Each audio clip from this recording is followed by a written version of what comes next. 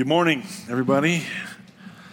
We might be getting better at clapping. I don't know. We'll have to see how that goes. Take your Bibles and turn over to Ephesians chapter 5 with me this morning. Singing about the Holy Spirit just really moving in us. You know, it says break the levee. About 1993, 94, I don't know what it was, but we lived about an hour east of the Mississippi River in Illinois, and they had a 100-year basically flood, they called it. And so the Mississippi was overflowing all kinds of different places. And one night on the news we were watching, and this levee breaks and on the Mississippi, right? This is not a small river. And so this levee breaks, and there's a house or two right there off the levee. And man, the water just washed them away. I mean, it just took them sitting on their foundations and just twisted them off the foundations, and they were just gone. And you want to say, let the levee break on the Holy Spirit. You know, God does powerful things. God doesn't do casual things. And sometimes I think we'd prefer him doing casual things. But when we talk about the church like we have been, and we talk about God wanting to do more than we can ask or imagine, according to the power that's at work in us, so that he would receive glory in his church and in Christ Jesus. Man, he's not talking about us as a church kind of getting a little bit of taste of him or being filled by him a little bit. There's no such thing as a little bit of God. Right? He's all God. He's beyond our comprehension, and he wants to show his glory and his power in his church. But there's some things that are involved with that. And we talked about, of course, I've been gone sporadically the last few weeks, but as we've gone through the last part of Ephesians chapter 4, we've talked about the fact that God wants us as his children to put away the old ways of life and to put away the old self. And he's talking about the old self that lived without Christ. The old self we were unbelievers, that walked in the futility of our thinking or in the dead-endedness of our thinking, where there was no purpose to our life. There was no end place, if you will, no blessing in our life.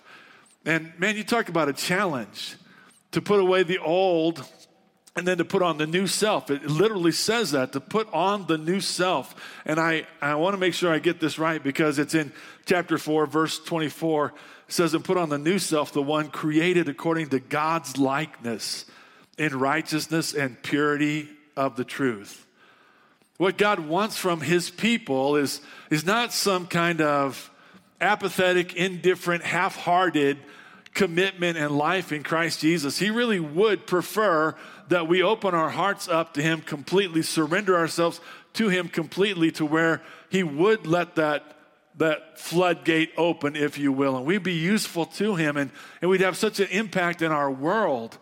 I mean, of all the things that are struggling today, it's not just the church. I believe the church in America is struggling. I believe we are indifferent. I believe we are apathetic. I believe we are this place where we have higher priorities than Jesus Christ, where things, set a higher precedence to us than Christ Jesus does. There's no doubt about it. There's no doubt about it. I mean, the church, when she's right, when we're walking well, we are the force to be reckoned with. When Christ says, I'll build my church and the gates of Hades will not stand against her, he's not talking about having partial victories or a little bit of influence. He's talking about being powerful. And so when we talk about, being better together, when we talk about loving one another, being patient with one another, when we talk about forgiving one another and encouraging one another and putting away the sinful things in our lives, God's talking about the church becoming what he created us to be, his body. And it's not casual.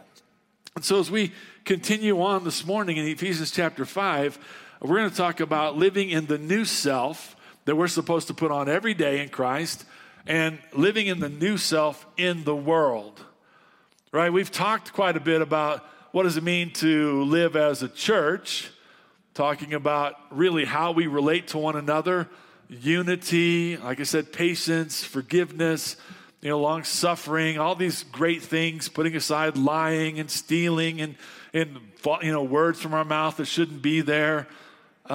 Those are hard enough. I mean, God is calling us to be this high-level church, this high-level body. He's not calling us to be selfish. He's not calling us to show up, once a week and going, I did my church thing. No, that's not church at all. Usually that's just a selfish thing to appease your conscience, that you go, hey, I went to church, now I can go do what I want to. That's not what we're talking about. We're talking about the body. We're talking about a body that when one part of it is sick, all of it is sick. Man, I had this lovely infection, still have this lovely infection that blew a hole out in my jaw, right? And supposedly that wouldn't affect all the rest of my body. Oddly enough, it does. Because somehow, it's all connected in there.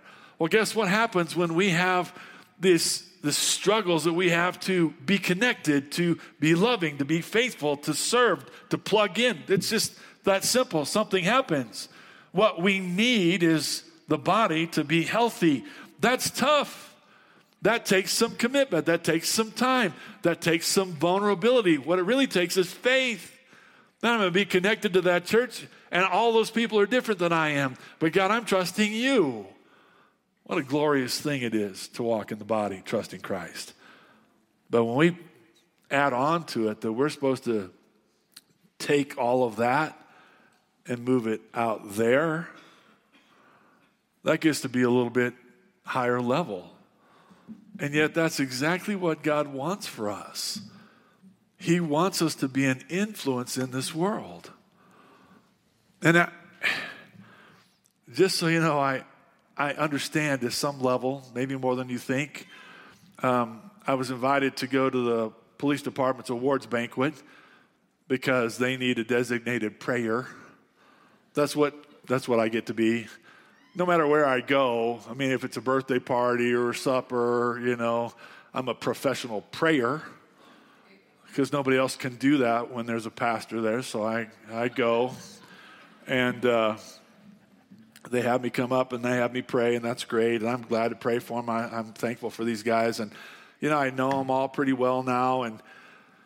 But I kind of move way back to the room. I actually kind of sit on a windowsill, where I can just be out of the way because they're doing their things for them, and I'm kind of sitting there, and of course I just want to pray. But there's moments as I'm sitting there, I'm like, why am I here, Lord? I don't belong. I don't belong. I mean, I mean that at a certain level, and it's not because they would tell me I don't belong. They would tell me I do now, which is pretty humbling, actually. But I don't belong because I'm not like them. And I don't think like them. I don't respond to things like them. I don't honor the things that they honor all the time. And I'm not trying to degrade our police department. I love them, and I am thankful I can be a part of it. But I am still the freak in the room. I am. Because there's something about me that 99% of them don't have. And if you think that's easy, there's nothing easy about it. And yet, when I say to the Lord, why am I here? It's very clear. I am supposed to be here. And I'm supposed to be a freak. And I am supposed to make a difference in these guys' lives. There's nothing cheap about putting on the new self and living in this sinful world. It's powerful, and it's deep, and it's profound, and it's life-changing, and it is a struggle, and it is a sacrifice, and it is something that if we don't determine to do, we won't, and we aren't. We aren't. Not all of us, but as a church, College Heights should be rocking this city. I mean it. And that wouldn't matter because we have a decent number of people in our church. I believe small churches should be rocking their city. I believe large churches will be rocking their city. We are God's people. Man, I hope that as we continue to talk about the church, that we will not just hear the word and go, yeah, that's true. We'll hear the word and go, what do I need to change in my life that I might be a part of the church, an intimate, integral part of the church, that we can have an impact on our city? And man, I hope you pray. Even now, pray that God He'll change us. And that we'll step up. Man, it scares me sometimes when we sing songs like Break the Levee, Let It Overflow, and we don't mean it. Every time we do that, we harden our heart. Every time. So let's look at Ephesians chapter 5, beginning of verse 1. Therefore, be imitators of God as dearly loved children, and walk in love as Christ also loved us and gave himself for us, a sacrificial and fragrant offering to God. But sexual immorality and any impurity or greed should not even be heard of among you, as is proper for saints. Obscene and foolish talking or crude joking are not suitable, but rather giving thanks. For know and recognize this, every sexually immoral or impure or greedy person who is an idolater does not have an inheritance in the kingdom of Christ and of God. Let no one deceive you with empty arguments, for God's wrath is coming on the disobedient because of these things. Therefore, do not become their partners. For you were once darkness, but now you're light in the Lord. Walk as children of light, for the fruit of light consists of all goodness, righteousness, and truth, testing what is pleasing to the Lord. Don't participate in the fruitless works of darkness, but instead expose them. For it is shameful even to mention what is done by them in secret. Everything exposed by the light is made visible, for what makes everything visible is light. Therefore it is said, get up, sleeper, and rise up from the dead, and Christ will shine on you. Let's pray. Heavenly Father, we ask you to change us. We ask you, Lord God, to make us the men and women that we want to be in Christ Jesus. I pray that you would help us put on the new self, created according to God's likeness, Lord, every day. Every day. I pray that you'd help us win the battle against our flesh and the world and against the devil. I pray, Heavenly Father, that you would wake us up. You would cause us, Lord, to rise up out of our indifference, out of our selfishness, out of our apathy. That you cause us to be alive in Christ Jesus. Fill us with your Spirit. And I pray for those that don't know you here today, that even today they trust you, Lord God. They need you. You love them. You gave your Son to die for their sins. And he rose again on the third day, and he is life. And I pray that they would trust him today. And Lord, I pray you'd move through your word, and I pray in Jesus' name, amen. So here we come to chapter 5, and we've been talking about kind of what it means to live in the new self. We talked about putting away lying and speaking truth, and to be angry but don't sin, and don't let the sun go down on your anger. And we've talked about those who used to steal should steal no more so they can have some to share, and talked about our language. There should be no foul language in our mouth, and talked about some pretty specific things. But verse 32, kind of leads us into this particular passage, and it says, and be kind and compassionate to one another, forgiving one another, just as God also forgave you in Christ Jesus. And it's such a powerful little verse.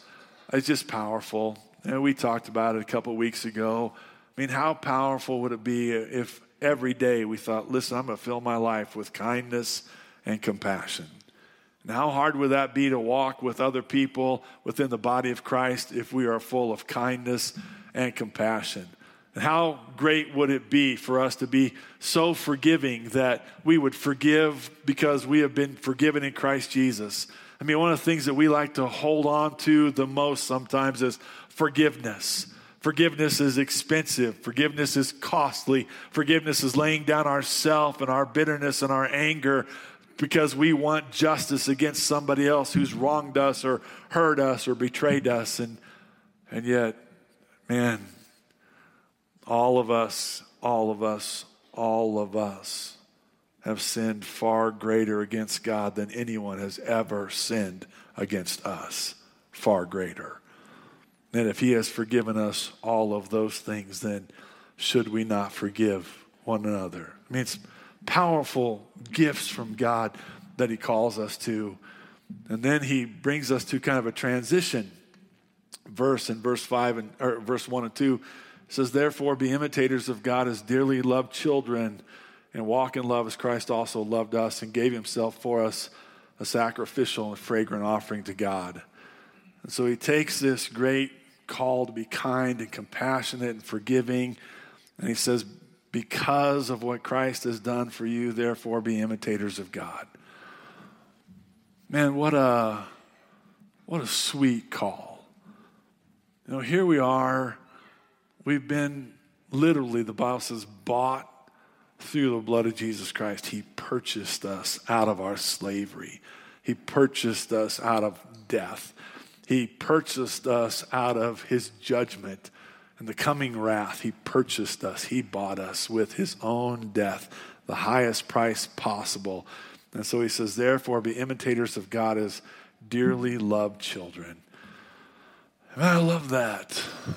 I love that little phrase, dearly loved children. You know, I talk to a lot of people, and there's not very many people that I know that haven't been hurt by someone who loved them in this world. Not very many people. You know, the world is a hard place. It truly is a hard place. And sometimes we see people that have been hurt far worse than we have been hurt, and man, we grieve with them and we hate them or hate that for them. And we know that, right? Loving is a very risky thing. But when it comes to being dearly loved by God, we have been dearly loved, fully loved, inexplicably loved. Why would he love us? And why would he love us to the extent that he would send his son for us? None of us deserve that. None of us deserve that. The Bible says, for all have sinned and fall short of the glory of God. There is none who is righteous, not even one. There's none who does good. And chapter 3 of Romans just goes down through that and talks about there's none of us. None of us can stand in God's presence and go, of course you loved me. I'm so awesome. It's not going to happen. We stand before God exposed as sinners to the nth degree. Sin that we don't even sometimes acknowledge because of our blindness. And yet, for God so loved the world that he gave his only begotten son. Right? But God demonstrates his own love toward us in that while we were yet sinners, Christ died for us. Dearly loved. And so he's telling us that if we are going to be the church and be better together, and if we're going to put on the new self and go into this world, first we need to understand that we are to be imitators of God because we're so loved by him that we want to be like him. We want to be like him in how we think. We want to be like him in what we do. We want to be like him in what we say. We definitely do not want to be like the world. And we'll talk about that more in a minute. Then he says, as imitators of God, then we are to walk in love. And the love we're to walk in is the love that Christ had for us, who was himself a sacrificial, fragrant offering. So what are we supposed to do if we put on the new self and we walk among each other, and if we walk out into this world and walk in the world among unbelievers, what are we supposed to do? We are supposed to walk in the type of love that lays down our life for people. That says, I might be uncomfortable here, or I might be uncomfortable speaking to you, or I might be uncomfortable with what you do or what you say, but I'm going to love you. And I'm going to love you deep. I'm not going to love you shallow. If I'm uncomfortable, I'm going to love you enough to be uncomfortable with you. If I have to speak truth to you, I'm going to love you enough to speak truth to you. I'm going to love you. To the place where I put your good before my good, your salvation before my comfort. I'm going to love you. Man, you want power in the church? You want to let some levees break? How about we start loving like Christ loved us? Because it is sweet and deep, and people can't figure it out. Man, they don't ask me this too much anymore, but when I first started riding with the police officers, they didn't know what in the world I was there for. And they would say to me, why are you here? Why do you want to ride with me? One of them told me not too long ago they thought I was a snitch. And no, they really did. They're like, we talked about it, man. That guy's going to be a snitch. He's going to talk to the captain. He's going to talk to the chief. I just tell them they don't want to talk to me either, by the way. But anyway, I used to tell them, I'm here for you. That's the only reason I'm here. I'm here for you. God called me, told me go in there for you. That's the only reason I'm here. And I used to tell them, if you don't want me to ride with you, I'll leave. I'm good. Listen, it's not a joke. God's not asking us to kind of fit in where we would like to fit in and to live like we would like to live and to discard those we would like to discard and to ignore those we would like to ignore and to shy away from those that are different from us. No, he wants us to love like he loves. He loved the unlovable. He loved the undeservable. He loved the wretched, putrid sinners that we all are. And he's calling us to be imitators of God and to walk in that kind of love. And then when we do, we are so blessed. Just walk in love. Just walk in love. And see if that's not a balm to the hurts and the sorrows and the griefs that you've experienced in your life. Just see if it's not a balm that brings some healing. Well, what's so crazy about this is the transition from verse 32 of being kind and compassionate and forgiving by being imitators of God and walking in love like Christ. The next verse is, but sexual immorality and any impurity or greed should not even be heard of among you, as is proper for saints. You know, I love to read the Bible and know that these verses are put there together because it doesn't feel like they're supposed to go together here. And you don't just get to hack these passages up. This was a letter. It was written with design under the Holy Spirit's leadership. So what in the world does it mean to be imitators of God and walk in love, and then to have it say, but sexual immorality and impurity and greed should not even be heard among you?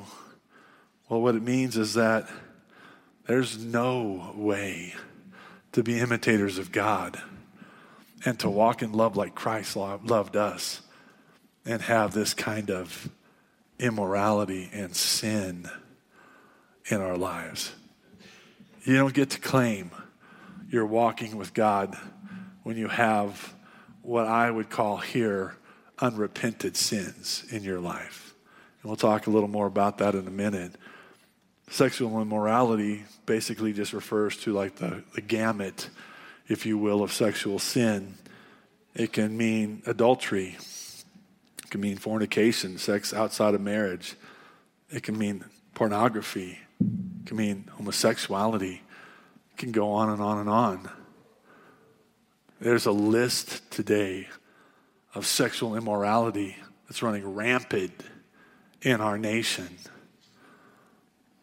But you can't be imitators of God and either be practicing such things, and I'll just be honest with you, you can't be imitators of God and support such things. It says, or any impurity. Impurity could be filth. It really refers to any kind of vileness in another wide range. And then it says, or greed. Some of us kind of love that we go, oh, I'm not really in any kind of sexual immorality, even though statistics today tell us that sexual immorality in the church is out of control. Just pornography alone is out of control. And church after church and church after church are twisting the word to make sexual immorality fit somehow in the context of Christianity, and they're denying the truth of the word. Don't tell me it's not in the church. But we go, well, I'm not. Whatever. What about greed? Greed is just covetousness. It's the American pastime, isn't it? I want more. I want more. I want more. I got good, but I want more. I mean, I got this one, but it's not big enough. I got this one, but it's not nice enough. Later on in this passage, it calls it idolatry. It's idolatry because we want so much stuff that we don't have that it becomes the idol that we worship. And he's telling us through this passage, he's telling us, look, we are to be imitators of God. We're to walk in love. And there's nothing about godliness that walks in sexual immorality. There's nothing about godliness that walks in impurity. There's nothing about godliness that walks in greed. There's nothing godly about it. Godliness is purity. Godliness is holiness. Godliness is righteousness.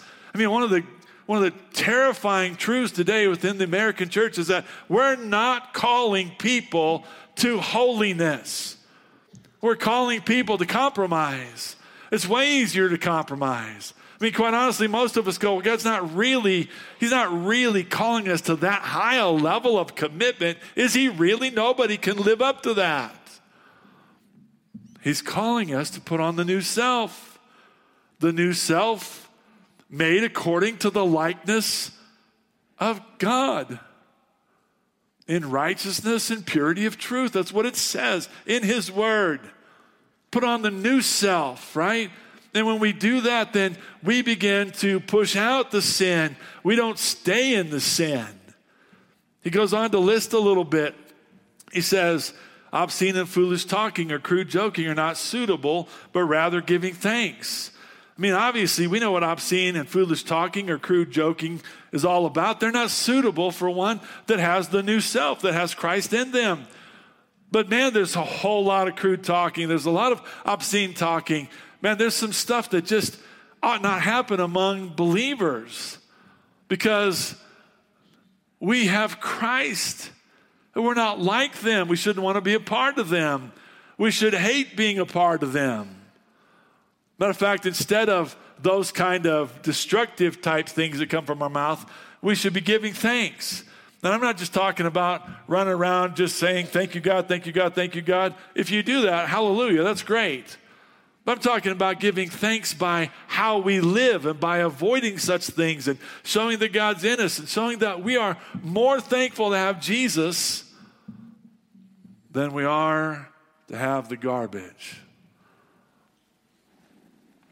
Well, he goes on and he begins to kind of give us a warning in verse 5. For know and recognize this, every sexually immoral or impure or greedy person who's an idolater does not have an inheritance in the kingdom of Christ and of God.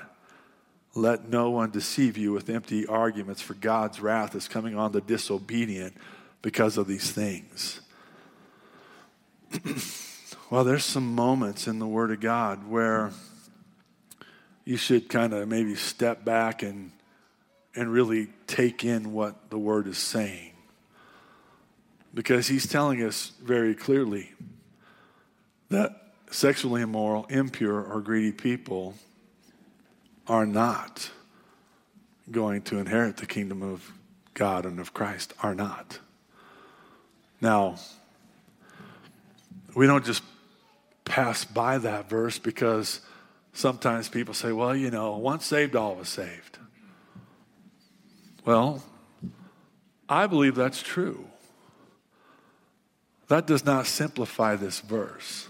I mean, does this verse mean that I think that we can lose our salvation if we get entangled in some sort of sin like this? No, I don't. I believe salvation is simply a work of God in our life, right? Matter of fact, this very book, Ephesians chapter 1, verses 13 and 14, says, in him you also were sealed with the promised Holy Spirit when you heard the word of truth, the gospel of your salvation, and when you believed.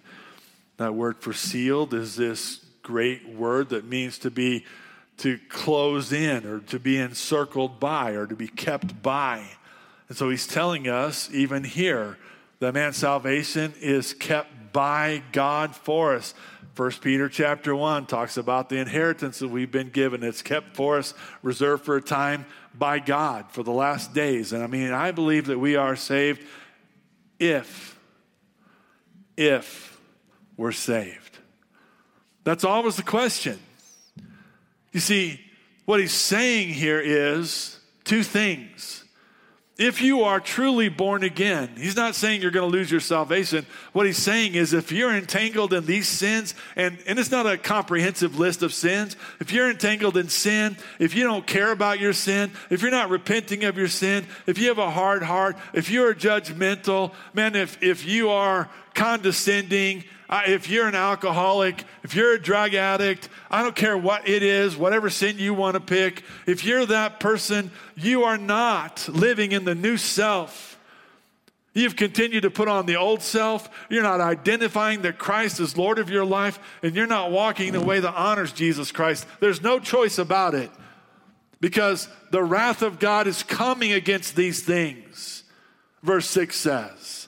In other words, God's not pleased with these things. God's going to judge the unbelievers because of these things that they commit as sin in their life. That's what he's talking about. But he's also warning us about this,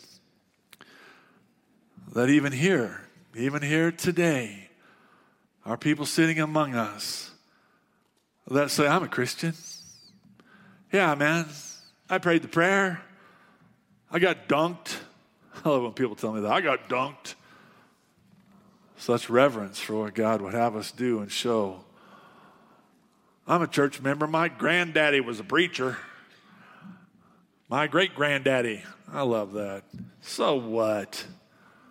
I could care less about all your legacy. What are you? Are you born again? Has Jesus Christ, through the power of the Holy Spirit, changed you, renewed you, made you in the likeness of Christ? Are you being conformed to the image of Christ?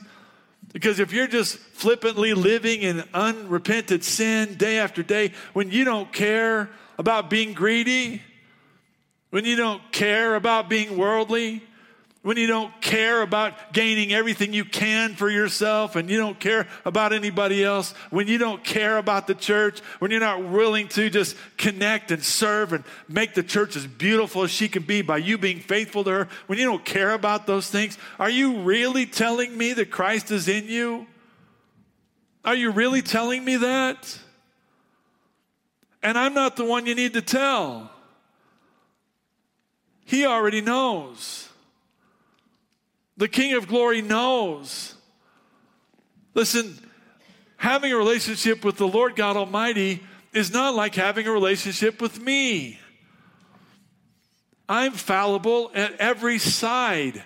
He's pure and perfect and righteous. He's calling you to him. He's calling us out of the old self and out of the old manner of life into the new self.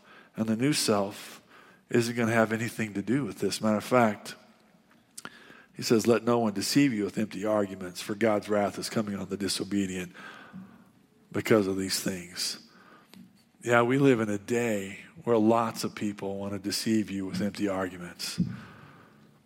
You know, one of the primary arguments today is that there's no judgment, that God is not going to judge sin, that people are not going to go to hell. That if you just live a good life and if you try to, get as much from this world as you can and build your kingdom here on earth, that there's going to be no consequences. Just eat, drink, and be merry. Right? It's the Epicurean way of life. Nice big word, isn't it?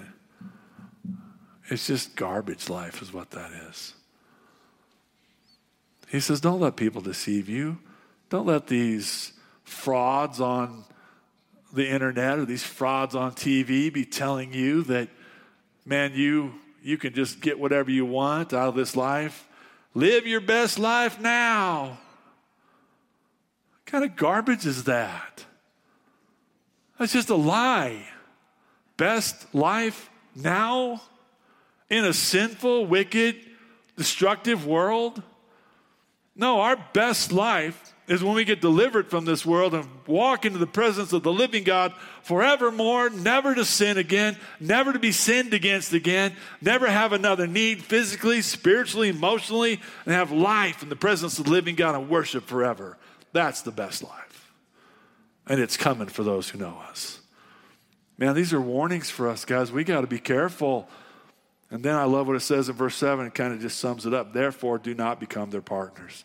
Do not become their partners. And what he's saying to us is, as we are imitators of God, as we put on the new self, we cannot become partners with sin. And we cannot become partners with sinners.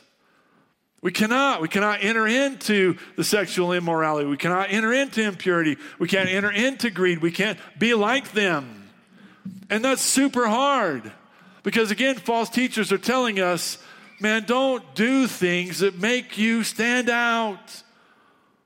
Well-meaning sometimes false teachers are like, let's just blend in. Let's be nice to them. Let's act like them. Let's have common interests with unbelievers. Let's do all this stuff with unbelievers so that, maybe in the end they'll realize that we're really nice people and not see Jesus in us at all. That's what the false teachers say. Man, I know I use the police department as a pretty good example sometimes, but it's because it's just blatantly obvious to me.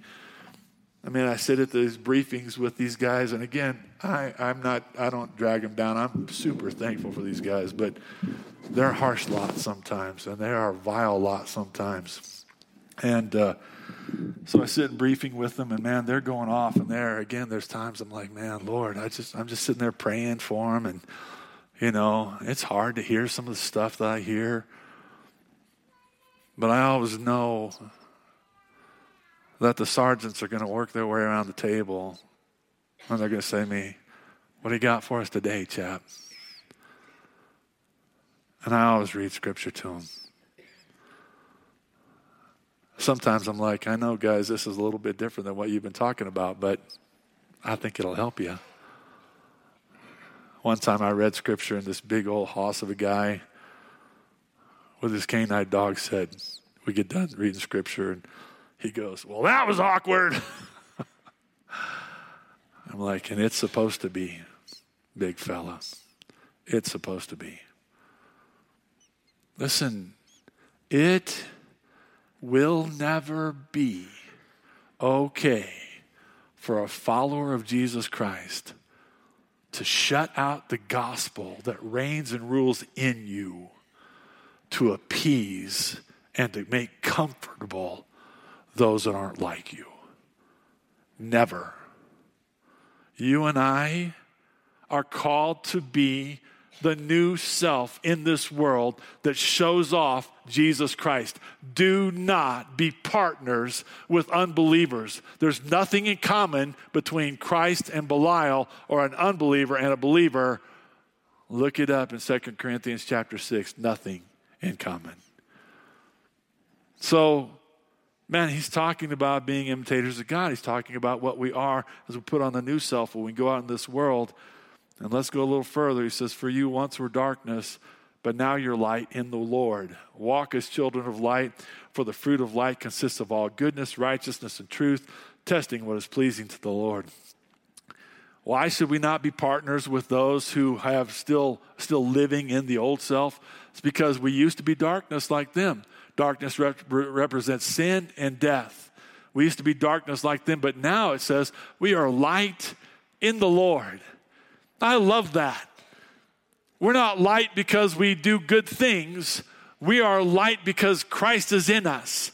We are light because we put on the new self in Christ Jesus. And because Christ is in us, then we make this impact in the world. And man, that should be the formula, right? Christ in us, we make the impact.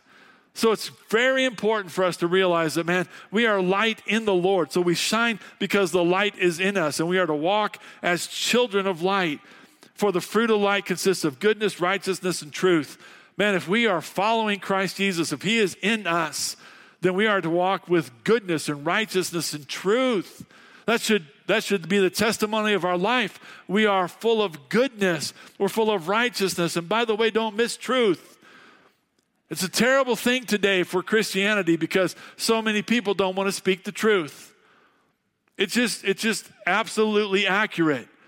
We are so afraid to speak the truth because if we speak the truth, maybe we're going to drive somebody away from God, or maybe they're not going to like us. Well, if you'll speak the truth in love, you'll be just fine. That doesn't mean they're going to like you, but you should love them enough to tell truth to them. So how are we going to be light if we're not telling truth? You know, people that come to me and they tell me that they're living in sin, and quite honestly, sometimes they don't really know that it's even sin. So then I'm in this dilemma. They've come to me for help, and I'm going to spend 10 minutes with them. They're going to be mad at me, or I'm going to be, God loves you. See you later. What good would that do them? When they say to me, I'm having problems, and I say, well, tell me about your life. And they go, well, this is the big sin in my life, and I love it, and it doesn't hurt me. Something else must be hurting me. Can you tell me what else is hurting me? If I'd gone to the doctor and he said, hey, your bone is rotting in your jaw, or he knew that my bone was rotting in my jaw, and he went, you know what, I don't want to offend that guy and tell him he's got a rotten jaw. I'll just send him home and not treat him. That'd been awesome, wouldn't it? But we got this rotten, filthy sin in our lives, and then the people that know it's sin don't care enough about us to tell us it's sin because they love us. Because it's called cowardice. It's called ungodliness. It's called lying when you don't speak truth. It's not love. It's not. And because we've not spoken truth as a church, as people, then sin has gone farther and spread further, and people are more deceived. And now we're farther behind telling the truth, trying to figure out how it got this bad and how sin got such a foothold in our country and in our city. It's because we weren't telling the truth in the first place. Man, if you want to walk with the new self, you better have some courage attached to it because that's what's required. And it's required to have courage and love. Please love these people. We're not judge. We're not jury. We don't fix them. We don't change them. We walk in goodness and in righteousness and in truth because we love people and they need it. He says, testing what is pleasing to the Lord. And it literally means to scrutinize what is pleasing to the Lord. As we walk in goodness and righteousness and truth, then we're able to scrutinize, to see what's going on with God, what pleases God. But so many times we don't put on the new self, and we're not looking to be pleasing to God. We're looking to be pleasing to self. Anybody here get up in the morning and go, what can I do for myself today? What do I have on my agenda? What do I need to accomplish? What do I want to see happen in my life? Or do you get up in the morning and go, Lord, you're my King, you're my Savior, you're my God. You gave me life. What do you want from me today? How do you want me to live my life? Where do you want me to serve? What do you want me to say? Learning to scrutinize how to please the Lord, what's pleasing to Him. I know it's a lot. I know it's a lot. It's a lot. So put on the new self. Put on the new self, created according to the likeness of God. Let Christ do these things in us. He says, don't participate in the fruitless works of darkness, but instead expose them. For it's shameful even to mention what is done by them in secret. Everything exposed by the light is made visible, but what makes everything visible is light. He tells us not only are we to not partner with unbelievers in the way that they live their lives, that we're to walk in goodness and righteousness and truth and know how to please the Lord, but he says just don't participate in the fruitless deeds of darkness. Don't do what they do. Don't act like they act. Don't watch what they watch. Now we're going to get personal. I love it when somebody tells me it's not bad to watch filth. I don't find that sinful. Maybe you should ask the Lord about that. Maybe you shouldn't be wrapped up in some documentary or some series that's all about sex and murder and violence and, deception. Maybe you shouldn't be watching those things. The new self watch those things? About what you listen to. I know I'm getting personal now. I know. I usually hear about it at some point in time. I'm an old rock and roller back from the 70s. I still like to listen to my LPs, and you can't tell me I can't. Hallelujah.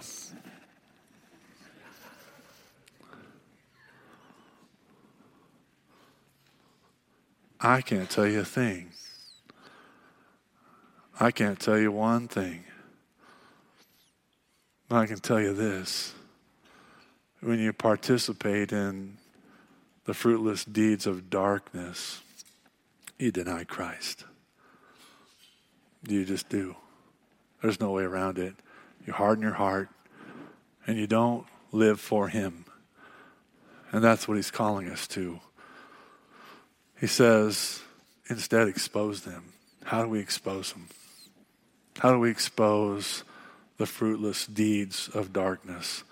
Well, we share the gospel with people. We share the truth with people.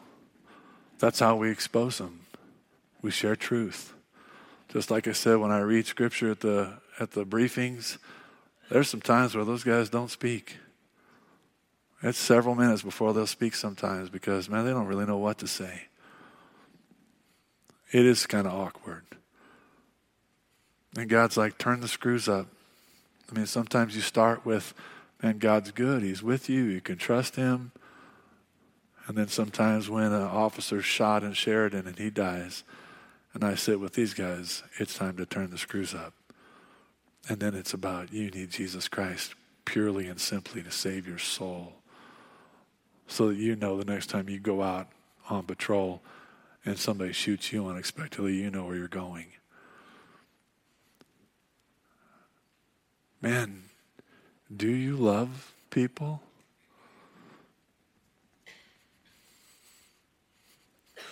How do you sit and watch? How do you sit and watch lost people that you claim to love and not expose the deeds of darkness? They need to know they're sinners. I work with people that don't know that they're sinners. They've told me so. They don't know what they're doing is sinful. And I could just be, well, all right, live your life. You and I will just agree to disagree, but I won't tell you I disagree. Or I can tell them, that's not God's way. That's not what God's word says. And he loves you. He loves you. If you'll turn and walk with him, he'll give you life. I know when I say those things, it could be the end of whatever relationship I had at that point in time. Or it could be, and it has been, a man that now walks up to me and he takes me by the hand and he hugs me because I shared Christ with him and he trusted Christ and he's a new man.